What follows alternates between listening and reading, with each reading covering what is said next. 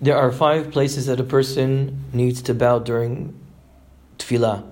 At the beginning and the end of Birkat Avot, at the beginning and the end of Birkat Modim, and at the end of the Shemona Esrei when you take 3 steps backwards. These 2 brachot are the main ones to bow down because they are the most important ones, and therefore a person should make even special efforts to have kavanah during that time. If a person says, I want to do more bowing at the beginning or the end of any other bracha, the answer is no, you don't bow at the beginning or end of any other bracha. A, because you don't want to change from the takana of the established to the decree of the chachamim, and B, we don't want anybody to think, oh, look at me, I'm such a tzaddik. Everybody else is buying this, I'm buying more. During the brachot, in the middle of the bracha, you are allowed to bow. In the middle of the bracha, if you want to bow some more, in the middle, but not at the beginning and not at the end.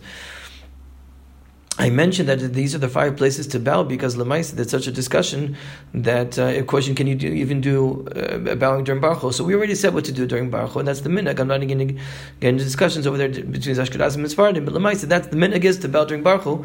But you don't bow during Baruch Hu the same way you bow during Shemona Esrei, and we'll say a moment about that. We'll say something about that right now. A person should bow down when he says Baruch Atah, and you straighten up when you say Hashem.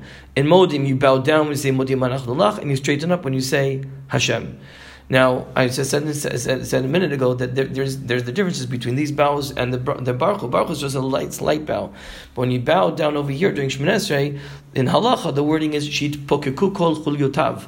That is to say that the bones in your backbone should sort of appear.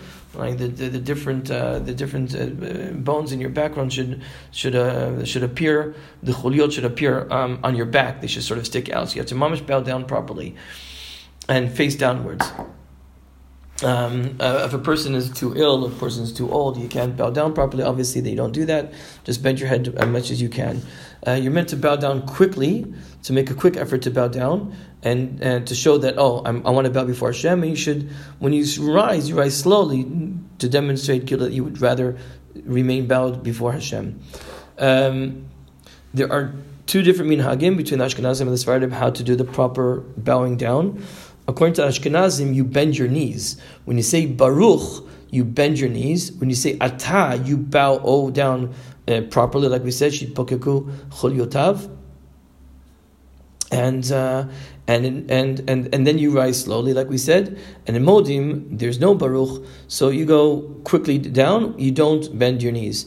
According to the Sephardim, you don't bend your knees at all. First, you bend your body, and then you bow your head. And when you rise up again, you rise up your body and then your head. That's the Sephardic minhag to do. Again, Ashkenazim bow their knees and then their body, and then the Sephardim bow their body and then their head, and then they rise up. And as I said, you should rise up slowly.